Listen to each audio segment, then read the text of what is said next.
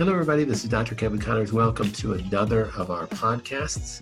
On this podcast, we are going to address some questions that you have that we've sent in by some listeners. And the question that we want to address today is fatigue and cancer. The question was, why does a cancer patient have fatigue? And quite specifically, why do I have so much fatigue with my cancer?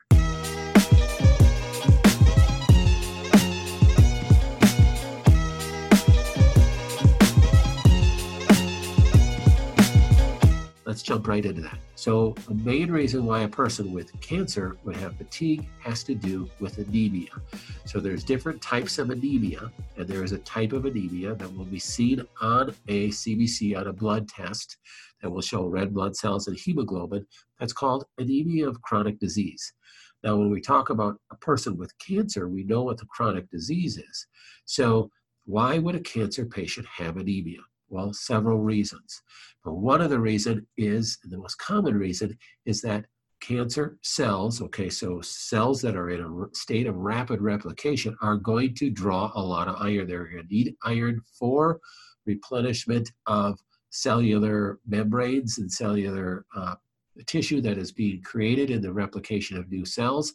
They're going to need energy. They're going to need oxygen. So iron is going to be depleted in a rapidly replicating cancer. So a person with cancer and the cancer is growing and increased growth is taking place, one of the first signs that you're going to see is a relative anemia. So when you do a blood test, you see a low red blood cell count, you see a low hemoglobin count, and you know you have a cancer diagnosis. That's one of the first things you're going to consider.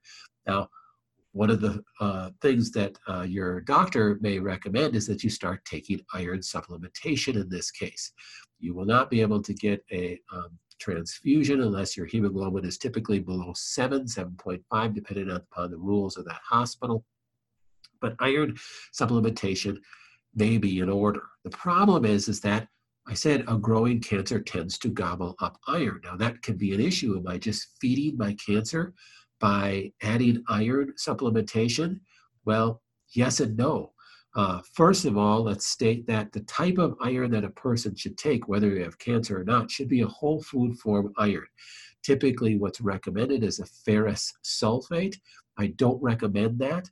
That will typically constipate a person. It's very difficult to digest, and the absorption rate is low, and the usability rate, once it gets into the blood, is low.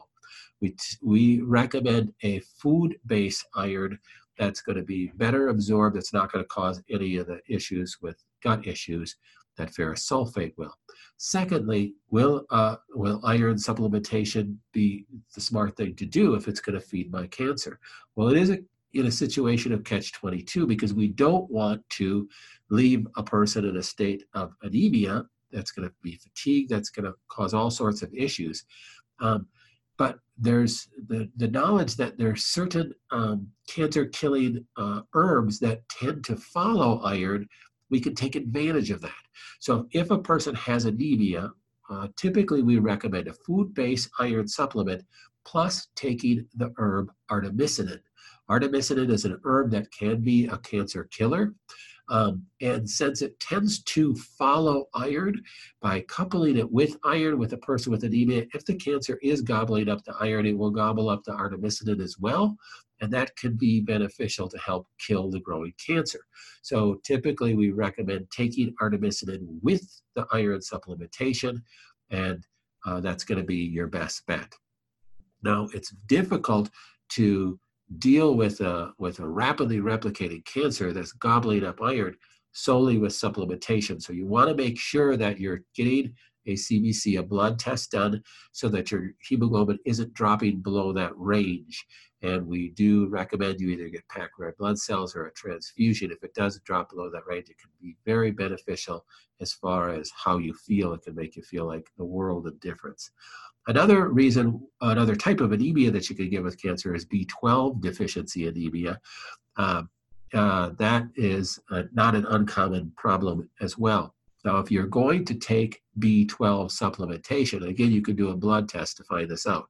But if you're going to take B12 supplementation, or if you're a cancer patient, you're currently taking B12 just for health benefits, make sure you look at the back of your bottle we don't recommend methylated B12, and it'll say methyl-cobalamin on it. And the reason is that methyl groups, though they're so beneficial for all of us, for cancer patients, what methyl groups do is they turn off genes. And many people, especially with MTHFR defects, can have a deficiency in methyl groups, and that could be an issue. And then taking methyl-cobalamin might be in order. But typically for cancer patients, we don't recommend supplementing with methyl groups. You're going to get enough dietary methyl groups by eating your vegetables and your greens. We don't recommend supplementing with methylfolate or methylcobalamin because it can aid in our hands, hinder by turning off tumor suppressor genes, and we don't want to turn off tumor suppressor genes. So we don't use methyl groups in our office. That's your choice. We typically recommend, if we're going to use a B12, a hydroxo-cobalamin or adenosyl-cobalamin. They're both very available. They're available in our store, most clinics, and you can buy them online. Hydroxo-cobalamin or adenosyl-cobalamin, not methylcobalamin, not cyanocobalamin. Another reason why a person can be deficient or can have energy deficiency with cancer is simply that the growing cancer is gobbling up your ATP, your energy sources. So there's a lot of ATP, a lot of energy that's required to produce new cells. That's what's taking place with a growing cancer. So that can be an issue as well. So we do not recommend supporting with mitochondrial supplements.